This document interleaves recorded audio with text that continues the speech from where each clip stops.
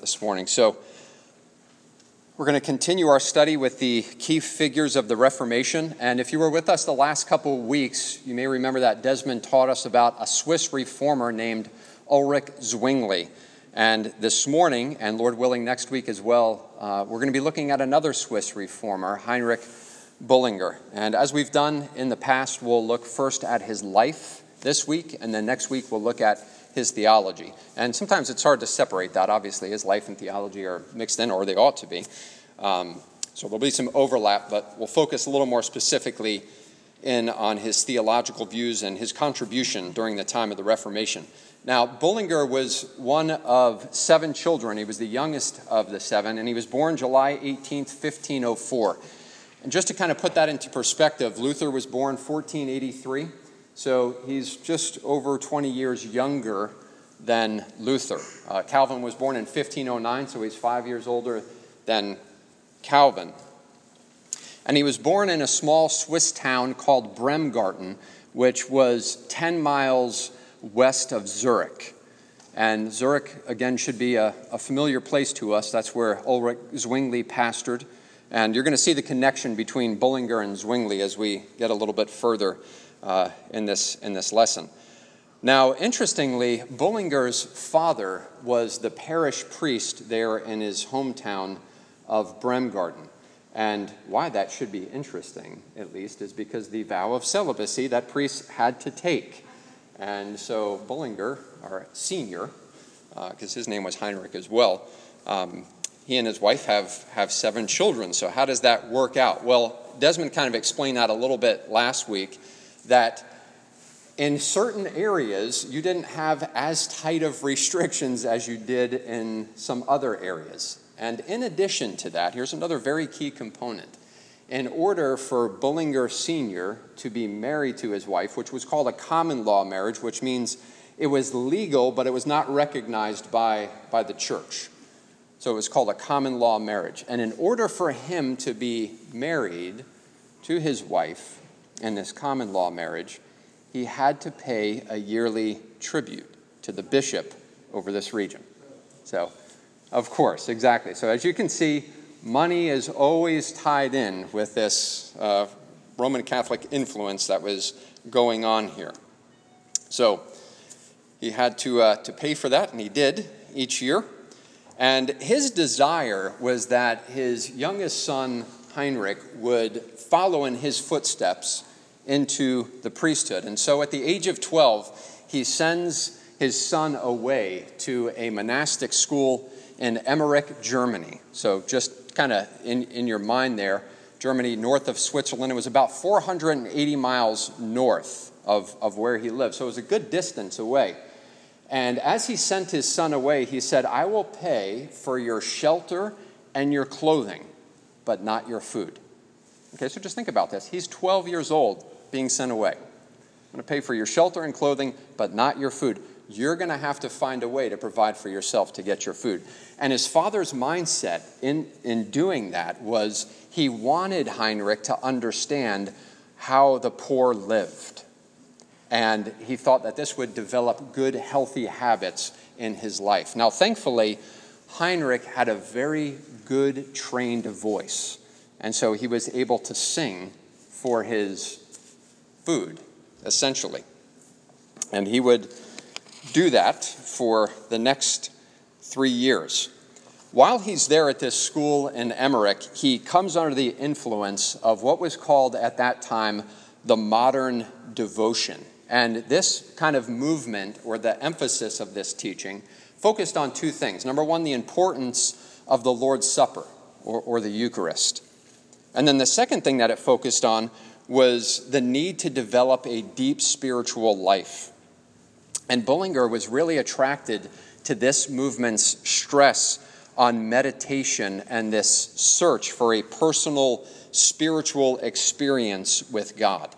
Now, when we hear that today in our context, when we think about this personal spiritual experience with God, our minds kind of maybe drift off a little bit, and you're like, that sounds kind of charismatic, that he's, looking for things. But again, when you put it into its proper context, you understand he's wrapped up in the middle of just nothing but religious tradition and dead theology, essentially. And so we don't want to fault him too quickly. And perhaps those of you that have been involved or have come out of Roman Catholicism, that you can testify to this as well. Now, Bullinger is not converted yet at this point, but you can see God's grace working in his heart already to kind of help him to see the deadness of this. And it just kind of struck me as I was going through this. After I became a Christian, I came out of the Roman Catholic Church. I didn't have anybody witnessing to me or discipling me, so I went back into the Catholic Church for 6 months after I became a Christian. And I remember just fervently praying the rosary and going through all the things that were set up within the Roman Catholic system. And I remember thinking of the deadness of this. And I couldn't put my finger on it because nobody's telling me, here are the errors. But as I read that, I thought, man, I understand where Bullinger was going, where he's coming from. Even though he wasn't converted yet at this point, you can see God already working in his heart. While he's there at this school in Emmerich, he really develops this keen academic mind. It's becoming clear that this guy is going to be a very studied, learned man based off of how he was giving himself to study. He had a real aptitude for scholarship. So 3 years later, after he goes through this school, in 1519, he transitions to the University of Cologne. Cologne was Germany's largest city, and it was known as the German Rome because of the papist power that was there in this city. So it was deeply entrenched in Roman Catholicism. And like I said, that would vary from what they called cantons or states. As you went into different areas, you would find a stronger influence over here and maybe a weaker influence over here. But University of Cologne, that was really the center of papist power in this country. And it's while Bullinger is here at the University of Cologne that he purchases his first New Testament. And he begins to read.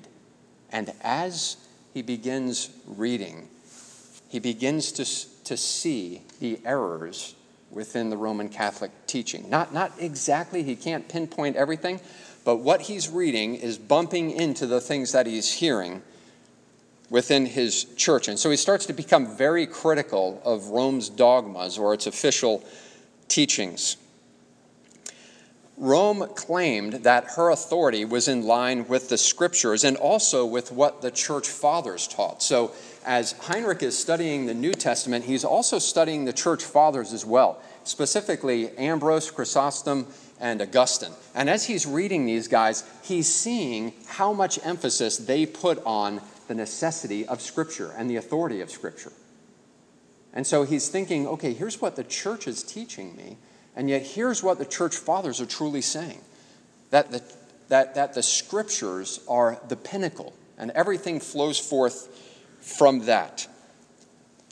So he's working through all of this. He's seeing how the church fathers denounce idols, and he's looking around and he's starting to get categories for these things and see these idols that are around him. So his time there was really influential as he was looking at the contrast of what he was reading and learning regarding his experience with Catholicism. So he's got his hands on the New Testament, he's got his hands on the church fathers, and then he gets his hands on Luther's writings. And it's interesting how this comes about.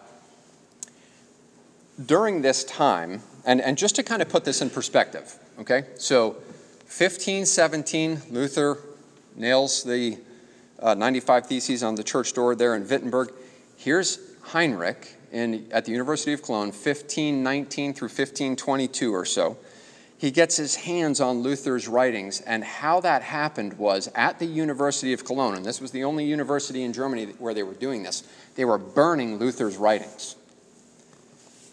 And it had the adverse effect from what they were hoping to accomplish, right? Rather than deterring Heinrich from saying, okay, I shouldn't look at those, it piques his interest. And he wants to know, why are they burning these writings?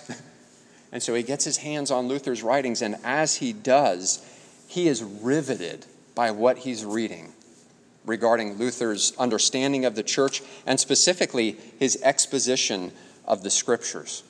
So he's got his hands on the Word of God, the church fathers, now Luther's writings, and then he also gets his hands on Philip Melanchthon's systematic theology of Luther's writings. So Melanchthon really, the theologian, puts what Luther's saying and puts it together in a nice systematic form. And so he begins reading this. And as he has all these influences coming at him at this one point, he understands, as Melanchthon really did a good job of kind of putting together, formulating the Reformed doctrines of the bondage of the will and also justification by faith alone. So as he's looking at all of this, that is when he gets converted at the age of 17. He understands that justification is by God-given faith alone and through God's grace alone, apart from man's work. So there's a lot going on there at the University of Cologne for Heinrich Bullinger. And in the middle of this, while he's there at the university for 3 years, he gets his bachelor's degree and his master's degree during those 3 years. So not slothful. I was often wanted to go back and be like, what was the curriculum during that time, right? Because that just doesn't seem possible. Didn't have the internet. No, he didn't. No, that's true. But I think it testifies, again, to just the way that he had given himself to study. So graduates from the University of Cologne, heads back to Bremgarten in 1522. And he's a changed man as he walks back to Bremgarten. He's 18 years old. And as he heads back, he's wondering, how is my father, the parish priest, going to respond to this news that I'm abandoning this Roman Catholic tradition and teaching during this time? Well, his father amazingly responds very kindly. And he says, keep going with what you're reading. Keep looking at that. And so you see God working in his father's heart at the same time. Amber. You said that the Reformation occurred from Luther 20 years prior to this or so? Okay.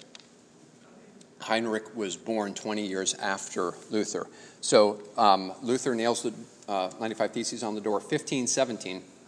Heinrich is at University of Cologne, 1519 through 1522. So that the Reformation has not, it hasn't really gotten to it yet. Yeah, I mean, it's just beginning to spread at this point. And you'll see, like, when you get into Switzerland, I was amazed at how fast this thing really spread. When you think about it, especially during that time, I know the printing press is there, and we're like, oh, wow, the advent of the printing press, and things are blowing up. And that's true, but not like, when we think blow up, we're like, hey, I can send a text to somebody in Taiwan, and it'll be there in, 5 seconds. That's blowing up, right? So it was a little... It's so hard to grasp how slow things go back then. Absolutely.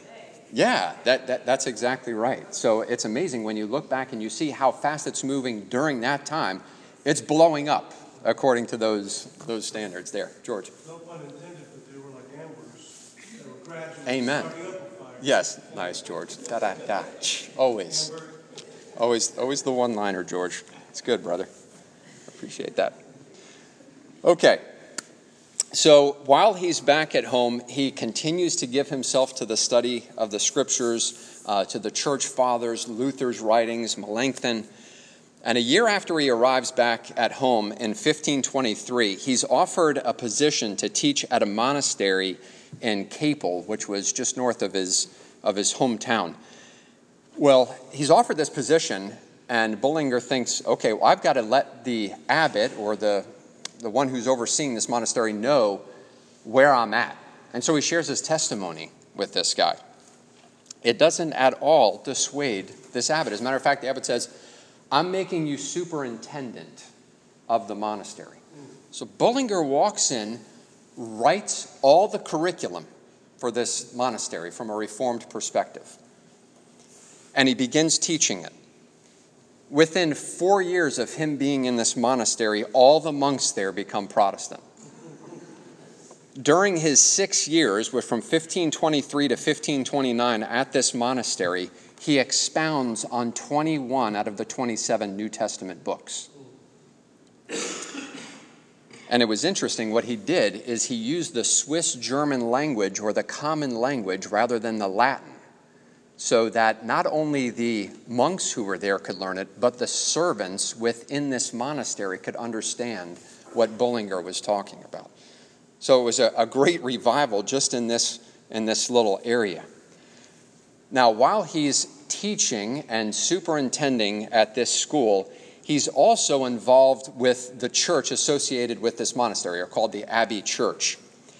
And during his time there, in 1526, he begins removing the images from the church. He abolishes the Mass, and he introduces the Reformed view of the Lord's Supper during this time. Now again, this is 1526. Luther, 1517. Right? So you can just see already the influence that this is having during that time. Just a massive impact already on the church there in Switzerland. Now, during that time, so he's teaching, he's superintending, helping out in the Abbey Church here. He takes a 5-month leave of absence, and he makes a trip to Zurich. And that would be a life-changing trip for him. As he gets to Zurich, Zwingli is lecturing, and he goes to hear these lectures by Zwingli, and he's riveted by what he's hearing from Zwingli. It starts this relationship between the two that would not only affect Bullinger, but really the Swiss Reformation as a whole. As that relationship develops, Bullinger is appointed to accompany Zwingli to what was called the Disputation in Bern. Bern was southwest of Zurich. And that was in January of 1528. And at this disputation, the 10 Theses of Bern were presented and subscribed. Okay, so again, just think of the timetable here. 1517 with Luther. 1528 are when these 10 Theses of Bern were presented. If you remember Desmond mentioning in his class, during the first 50 years of the Reformation, at least 50 confessional statements of some type are put out as they're looking at these things. And what struck me is, I'm going to walk us through these 10 Theses of Bern, because I'm just trying to think, okay, this is 11 years after Luther nails these 95 Theses on the door. And watch what these 10 Theses state here. And just think about the development of the theology already as it goes along. Okay, so here's number 1. And I want to see if we can pick out why this would have been important, right? Because thinking about what the Roman Catholic Church was teaching, why would this have been important? The Holy Christian Church, whose only head is Christ, is born of the Word of God and abides in the same, and listens not to the voice of a stranger. Now, why is that important? What's it a shot at? Yeah, right? It's whose only head is Christ, right? So they're putting, it's awesome to see how they're putting their theology together during this time. Number 2, the Church of Christ makes no laws and commandments without the Word of God. Hence, human traditions are no more binding on us than they are founded in the Word of God. Isn't that awesome? I was just rejoicing as I was reading through this. This is great stuff here. Number 3, Christ is the only wisdom, righteousness, redemption, and satisfaction for the sins of the whole world. Hence, it is a denial of Christ when we confess another ground of salvation and satisfaction. Amen. Just cutting right into the Roman Catholic teaching. Number 4, the essential and corporeal presence of the body and blood of Christ cannot be demonstrated from the Holy Scripture. Wow. It just hits right on transubstantiation, but not only that, but consubstantiation as well with what Luther. So you can see how they're pulling away from Luther a little bit in this as well, which we'll pick up a little bit on next week when we see Bullinger and Calvin getting together and discussing the sacraments. Number 5, the Mass as now in use, in which Christ is offered to God the Father for the sins of the living and the dead, is contrary to Scripture. A blasphemy against the most holy sacrifice, passion, and death of Christ, and on account of its abuses, an abomination before God.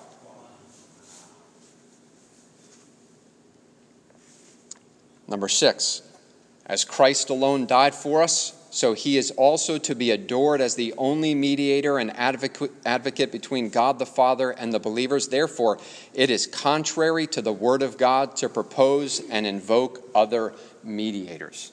Amen. Yeah. You're praying to saints? No. Right? And they're just cutting through all of this. Now, Rome's going to respond, as you remember, in the Council of Trent in 1545 through 63. But it's just great to see this development in their minds. Scripture knows nothing of a purgatory after this life. Hence, all masses and other offices for the dead are useless. I mean, these guys are not pulling any punches here. Just like, how plain can we make this? Number 8, the worship of images is contrary to the Scripture. Therefore, images should be abolished when they are set up as objects of adoration. Number 9, matrimony is not forbidden in the Scripture to any class of men, but permitted to all. And to that, Heinrich Sr. said, Amen. I'm embracing the Reformed tradition. And he did, and he got kicked out of his church, which I'll get to in a minute. But number 10, last one. Since, according to Scripture, an open fornicator must be excommunicated, referencing 1 Corinthians 5. It follows that unchastity and impure celibacy are more pernicious to the clergy than to any other class. Wow. Just calling people out, right? This fornication, and they're aiming right there at the priests, right? Okay, if it's wrong for these guys, it's definitely wrong for this. 1 Timothy 3, Titus 1. So the Word of God's informing their minds as that's getting into their hands. They're looking at this. They're looking at what the Roman Catholic Church is teaching. And things like this, like I said, over 50 confessions over those first 50 years, they're just one after another. It's like, we've got to say something about this and something about this. And some of them are expanded more, but others, just 10 theses. Hey, here's what we subscribe. According to our learning at this point, we can stand upon these things. And they'll expound on them more as the Reformation goes on. Nancy? Did during the writing of these theses, did they cite Scripture in any of the written? Yeah. It's just saying Yeah. so, would it be Yeah. argued? Yeah, I didn't see anything officially attached to that. So I don't know definitively. Obviously, they have scriptures in mind when they're writing this. But I didn't see anything where you have scripture references, which I think a lot of them didn't have specific citations like we do today. A lot of them were written up in accordance with the Word of God, but maybe not cited as such. But certainly can be defended from Scripture, and as they're reading the Scriptures, they're obviously, like number 10, sense according to Scripture. So they have in mind specifically 1 Corinthians 5 there. Des? I wanted to mention with a lot of the confessions, they're looking at Scripture, exegeting the text, so they're looking at Scripture, they're interpreting the text Yes. As it points to a certain doctrine. Yeah. And then the end of that is that doctrine and paragraph. That's right. So they're doing their exegesis sort of in the Yeah. and then they're putting out a statement. Yes. Not an exegesis of the statement. That's right. Amen. Yep. Absolutely. So yeah. So there's just a wonderful, and so Bullinger gets pulled into this. So you see how in his mind already developments are happening before he even gets this invitation to go with Zwingli to this disputation in Bern. But as he's there, he's really just able to start to see the inner workings of the Reformation and how this is going on. And so that was just life-changing for Bullinger. So after that, each year, he would make a trip to Zurich to meet with Bullinger to discuss theology. And in reality, he actually, or with Zwingli to discuss theology, in reality, he goes way beyond Zwingli and his influence. You just see him blossom and the influence that he had. He starts writing commentaries, putting all kinds of thoughts down together. He writes more than Calvin, Luther, and Zwingli did combined on commentaries and other writings. So this guy is putting pen to paper, and just you see his mind working and how he's formulating all these different things. And we'll get into that a little bit next week as we look at his interaction with Calvin regarding the sacraments. So later on in 1528, he becomes the part-time pastor of the village church at Hausen, which was near Kapel, that's where he was with that monastery. And it was really during this time where his preaching skill developed, and he started to really come into his own as a preacher of the Word of God. All that theology that he had been studying and he's putting pen to paper is now coming out in the pulpit as he begins to proclaim the Word of God. During this same time, as I mentioned earlier, Heinrich Sr. notifies his congregation in Bremgarten that he too has embraced the teachings of the Reformation, the tenets of the Reformation. And according to the new Reformed view, such as we saw in these 10 Theses of Bern, he officially marries Heinrich's mother after their 40 years of common law marriage. Now, when the town authorities hear about this, they immediately dismiss him from his position. But what's interesting in this, and I don't know all the details behind this, but from what I read, so Heinrich Sr. is put out by the town officials, but then there's this desire to bring him back. But after they put him out, he goes into another city and he becomes a pastor of another church there. So their desire to bring him back later fails because he's already rooted now in another city. So they end up offering the position to Heinrich Jr. And he steps into the pulpit of the church that he grew up there in Bremgarten. And he preaches his first sermon at his home church in May of 1529. And it's a powerful sermon on what it means to worship God in spirit and in truth. So powerful that after his sermon ends, and remember, this Reformation isn't necessarily something that just happened overnight, right? You got a lot of things as they're putting things together and they're looking at things. After he finishes this sermon, all the images and the altar in the church are removed. And the congregation dedicates themselves to this new faith that they've just so clearly heard about from Heinrich Jr. So he was being used mightily by God to spread this Reformation there in Switzerland.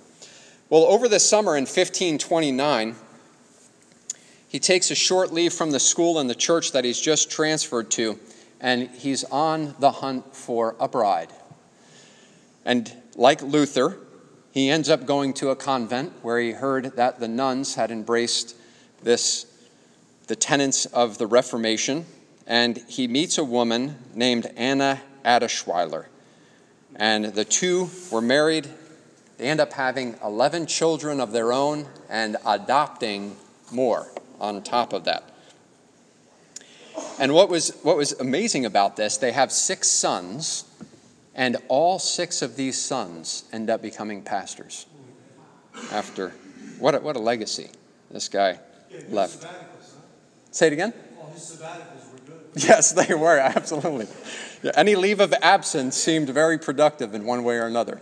Yes, indeed. So over the next couple of years, with the influence of Zwingli and Bullinger, the Reformation really just continues to spread mightily throughout Switzerland. But again, with that spread comes opposition from the Roman Catholic Church. The church was absolutely alarmed at this rise and spread of Reformed theology in Zurich. And Desmond alluded to this a little bit. They declare war against it in October of 1531. Unfortunately, no other Protestant canton or state there in Switzerland offers Zurich any support. And so on October 11th, 1531, at the Battle of Kapel, the Protestants were ambushed, and Zwingli, who was the military chaplain, was killed. And Zurich was forced to accept really unfavorable terms of peace at that time.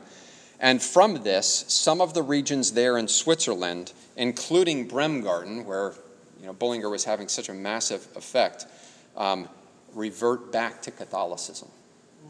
So there's this setback in Switzerland.